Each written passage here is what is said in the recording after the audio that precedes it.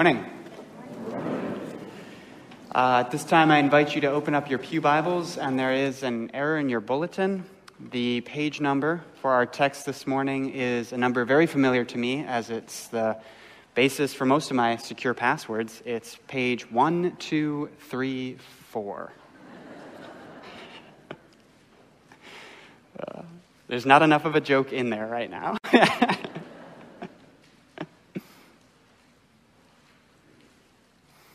And before we jump into this, let me take a moment and explain. We've been going through the 7 sermons in the book of Revelation, and each of these sermons, which we've done in the last 5 weeks, had this short little line, which was, "He who has an ear, let him hear what the Spirit says to the churches." And so this morning, before we jump into this text, because this text I chose for this church as a vision for us, because it's written to the church of all time. I'd like to invite you to what's called a prayer of illumination, because this text, I hope, will be what inspires you with a vision. So before we read it, let me invite you to prayer. Heavenly Father, gracious God, God of light, who spoke creation into existence. Lord, we gather here this morning with hearts which are often hard, and ears which are often closed, and eyes which are often blind. So Lord, we pray that through the power of your Holy Spirit, you would soften our hearts, you would open our ears, you would open our eyes that we might see the glory of your word and what you speak to us this morning. We pray this in Jesus' powerful name. Amen. All right, brothers and sisters, I invite you to listen to the word of God for us this morning. Revelation 21:22. "And I saw no temple in the city, for its temple is the Lord God Almighty and the Lamb. And the city has no need of sun or moon to shine on it, for the glory of God gives it light, and its lamp is the Lamb. By its light will the nations walk, and the kings of the earth will bring their glory into it. And its gates will never be shut by day, and there will be no night there. They will bring into it the glory and the honor of the nations. But nothing unclean will ever enter into it, nor anyone who does what is detestable or false, but only those who are written in the Lamb's book of life. Then the angel showed me the river of the water of life, bright as crystal, flowing from the throne of God and of the Lamb, through the middle of the street of the city. Also on either side of the river, the tree of life, with its 12 kinds of fruit, yielding its fruit in each month. The leaves of the tree were for the healing of the nations. No longer will there be anything accursed, but the throne of God and of the Lamb will be in it, and his servants will worship him. They will see his face, and his name will be on their foreheads. And night will be no more. They will need no light of lamp or sun, for the Lord God will be their light, and they will reign forever and ever. And he said to me, 'The words are trustworthy and true, and the Lord, the God of the spirits of the prophets, has sent his angel to show his servants what must soon take place. And behold, I am coming soon. Blessed is the one who keeps the words of the prophecy of this book. I, John, am the one who heard and saw these things. And when I heard and saw them, I fell down to worship at the feet of the angel who showed them to me. But he said to me, "You must not do that. I am a fellow servant with you and with your brothers, the prophets, and with those who keep the words of this book. Worship God." And he said to me, "Do not seal up the words of the prophecy of this book, for the time is near. Let the evildoer still do evil, and the filthy still be filthy, and the righteous do right, and the holy still be holy. Behold, I am coming soon, bringing my recompense with me, to repay each one for what he has done. I am the Alpha and the Omega, the first and the last, the beginning and the end. Blessed are those who wash their robes, so that they may have the right to the tree of life, and that they may enter the city by the gates. Outside are the dogs and sorcerers and sexually immoral and murderers and idolaters, and everyone who loves and practices falsehood. I, Jesus, have sent my angel to testify to you about these things for the churches. I am the root and the descendant of David, the bright morning star. The Spirit and the bride say, 'Come.' And let the one who hears say, 'Come.' And let the one who is thirsty come. Let the one who desires take the water of life without price. I warn everyone who hears the words of the prophecy of this book. If anyone adds to them, God will add the plagues described in this book. And if anyone takes away from the words of the book of this prophecy, God will take away his share in the tree of life and in the holy city which are described in this book. He who testifies these things says, 'Surely I am coming soon.' Amen. Come, Lord Jesus. The grace of the Lord Jesus be with all. Amen." This is the word of the Lord. Thanks be to God. So maybe some of you noticed, it's a small detail, but we have skipped 17 and a half chapters. And it was hard for me to choose what text I would end my time here. And I went back and forth on numerous texts. But I ultimately chose this text, and I almost chose a good portion of chapter 21 to include. And there's a reason for that. You see, these last 5 weeks, as we've gone through these 7 churches, we've had Jesus come to them, these specific churches, always revealing himself. But every time he revealed himself, he included something else, a promise of some time to come, of a time when they would rule, or of protection from the second death. Every one of these churches had a promise.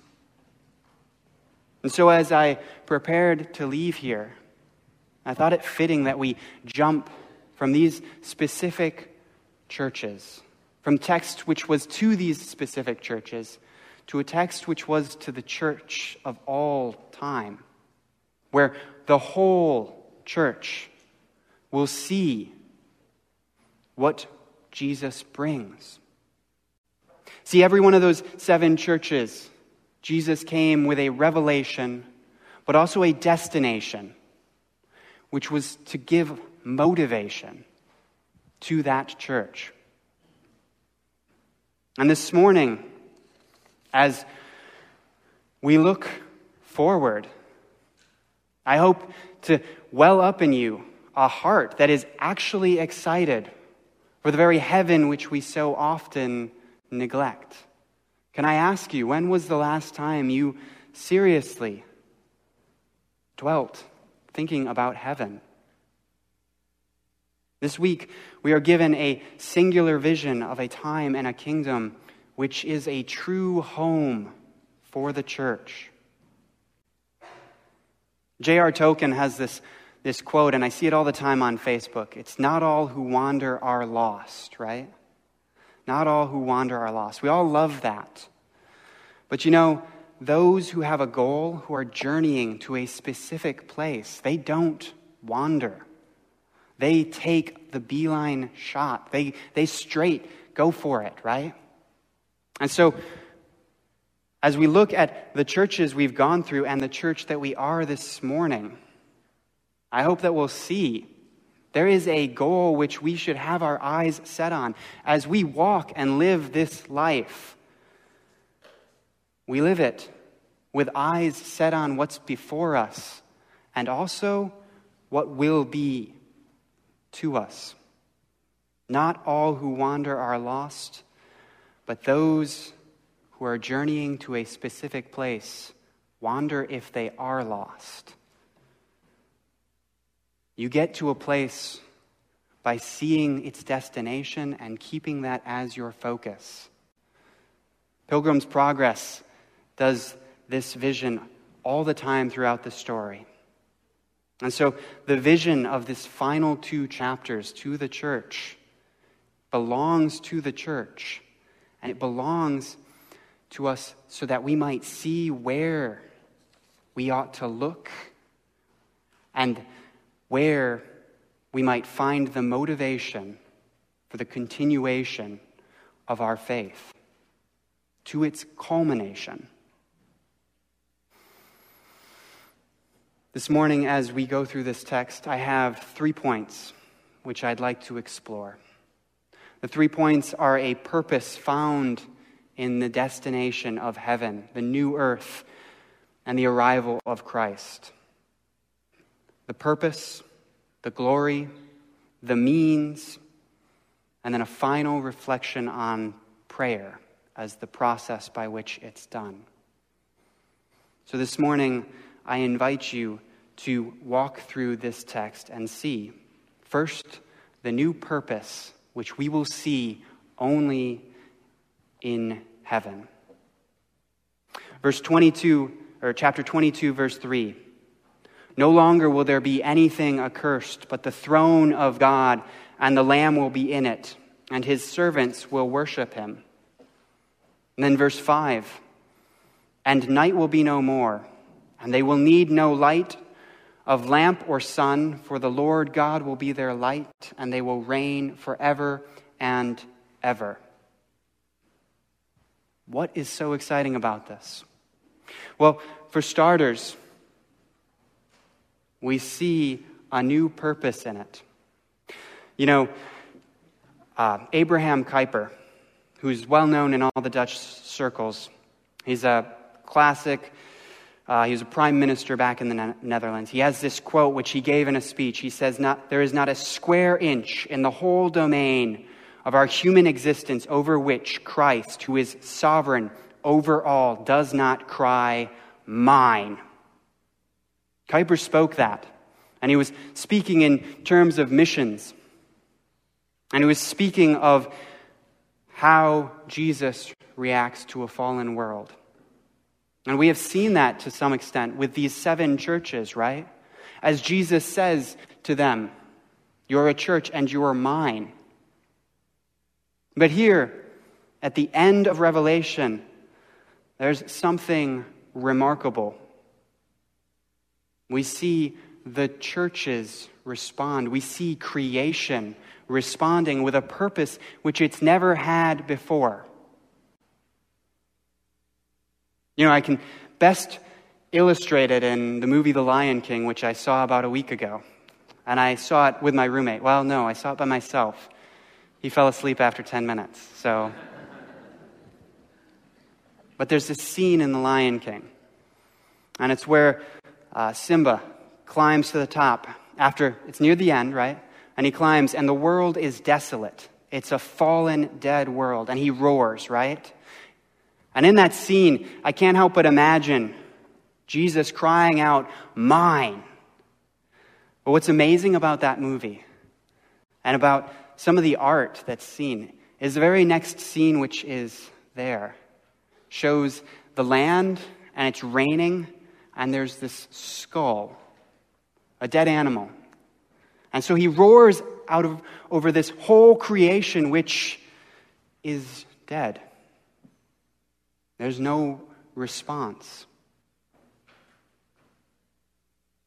And then the film does this quiet, subtle move. It shows the passage of time. And the scene slowly shifts from a world which is absolutely dead. And I encourage you to go back and watch the movie because it's amazing. To a world full of vibrancy and life. And then the next scene after that is the animals bowing in this sign of reverence and worship. You know, Kuyper speaks this quote, and I've heard it so many times, of Jesus roaring, mine. But he can roar over every square inch of a dead creation. Yet here in chapter 21 and 22, we see a living creation. This is the work of God, and that's what we should be excited for. We have to wonder how much of life we really know. He's roared, saying, every square inch is mine. Yet here we see every square inch, all the people, all the nations of the world, and all of creation responding yours in worship. Do you see it? These verses. Nothing will be accursed. The throne of God and of the Lamb will be in it, and his servants will worship him. They will reign forever and ever. A purpose which comes out of redemption and seen fully in heaven. My second point, a glory like we've never known before.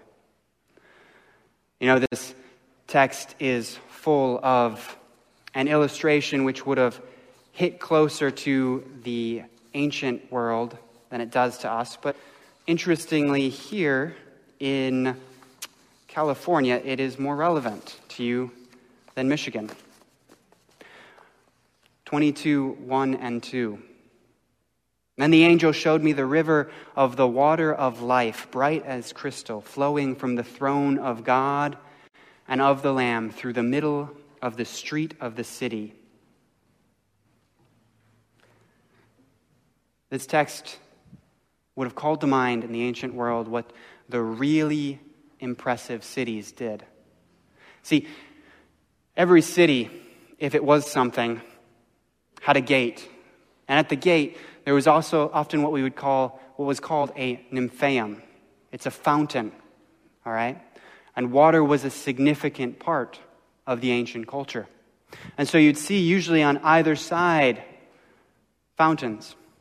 And yet, we have, in the ruins of some of the really impressive sites, they would have a fountain which would literally run down the middle of the street, so that on either side, people would walk and there would be businesses, but water, the life of the ancient world, would be the center, and it would overflow down the city. It's interesting, but this water which abounds brings forth fruit in all sorts of diversity. 12 different kinds, each month in their time. If this wasn't enough of a call to glory for the ancient world, those that which we might miss, it might be like how significant the delta is here, right? But also added on this are these verses which point towards the glory of nations, all the world, diversity like we've never seen before being brought, the very best of each. Verse 24 of chapter 21, and the kings of the earth will bring their glory into it. Verse 26, They will bring into it the glory and honor of the nations. We tend to have a small view of heaven. We tend to think of a heaven which is my little slice, my little piece. And what a silly and a small view that is. Heaven is the creation of God who created all. And it's in his presence. The very beginning and end of all creation will be found in the presence of the God who created it all. And it will overflow and trickle down and out. Finally, in chapter 22, we see the means by which a new life and a new heaven is manifested. Verse 22, verse 3, no longer will there be anything accursed, but the throne of God and of the Lamb will be in it. And again in verse 17, the Spirit and the bride say, "Come." And let the one who hears say, "Come." Let the one who is thirsty come. Let the one who desires take the water of life without price. The Spirit and the bride. For 4 weeks we have explored churches, and every one of these churches ended with this line, or at least had a near the ending. This line, "He who has an ear, let him hear what the Spirit says to the churches." Here in verse 22, we see this unison of the bride, which is the church, you and I, speaking together with the Spirit in a common prayer. Do we see this? We spend all our lives learning to walk in the Spirit. Earlier this week, I was talking to some congregants, and I don't remember who they were, but I remember them lamenting how they described when they worship, they struggled to keep the pace with clapping, right? Where whenever there's a song with clapping, they would have to look and watch someone else. And it was with Patrick. And he joked. He's like, he's just getting off beat. He's on the second beat. Yet here at the end, we see the Lamb and God in all of his creation. And we see that manifested in a common prayer. Which leads me to my final observation.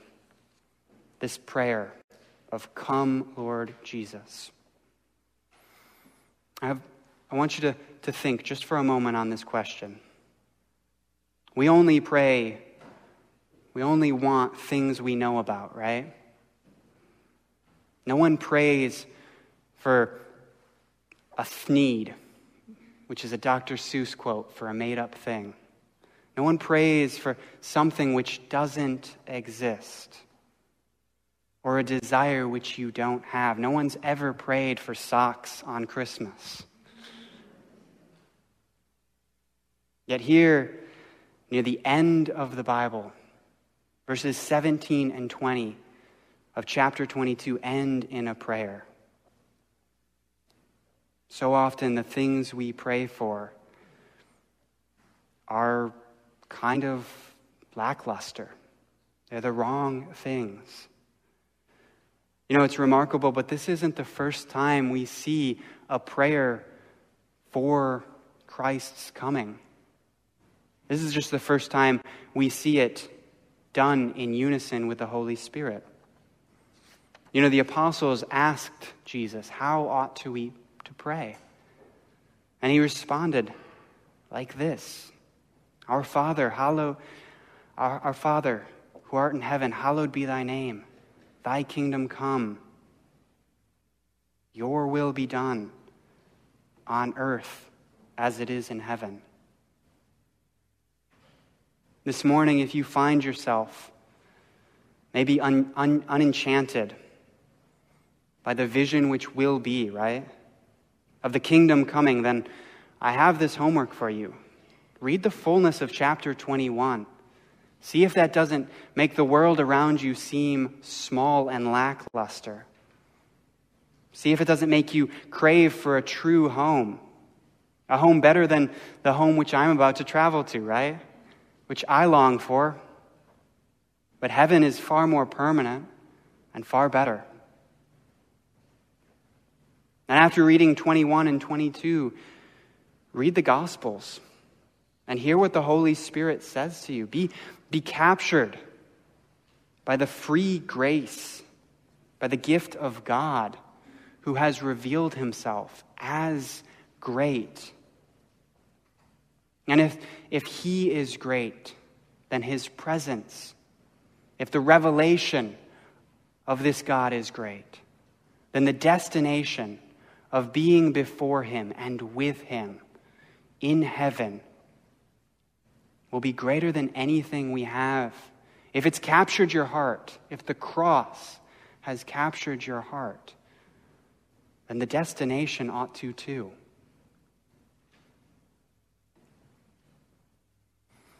Where the home of the church is, and where the home of the church and the hope of the church meet, is at the return of Jesus and his kingdom.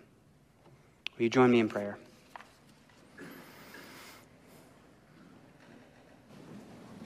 Heavenly Father, Lord Jesus, King of kings and true shepherd of your church, God, we pray for your return.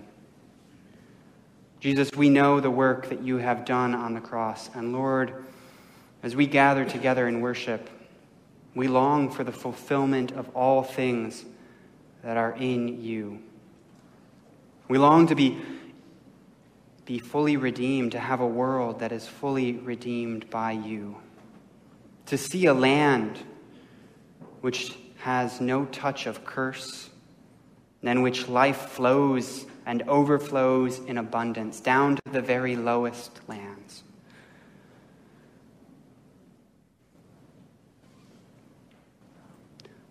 Lord, we come to you from many fallen places, with hearts which have forgotten love, forgotten the cross. We come with burdens, persecutions, sins, complacencies, and discouragement in our heart. Yet we are your church.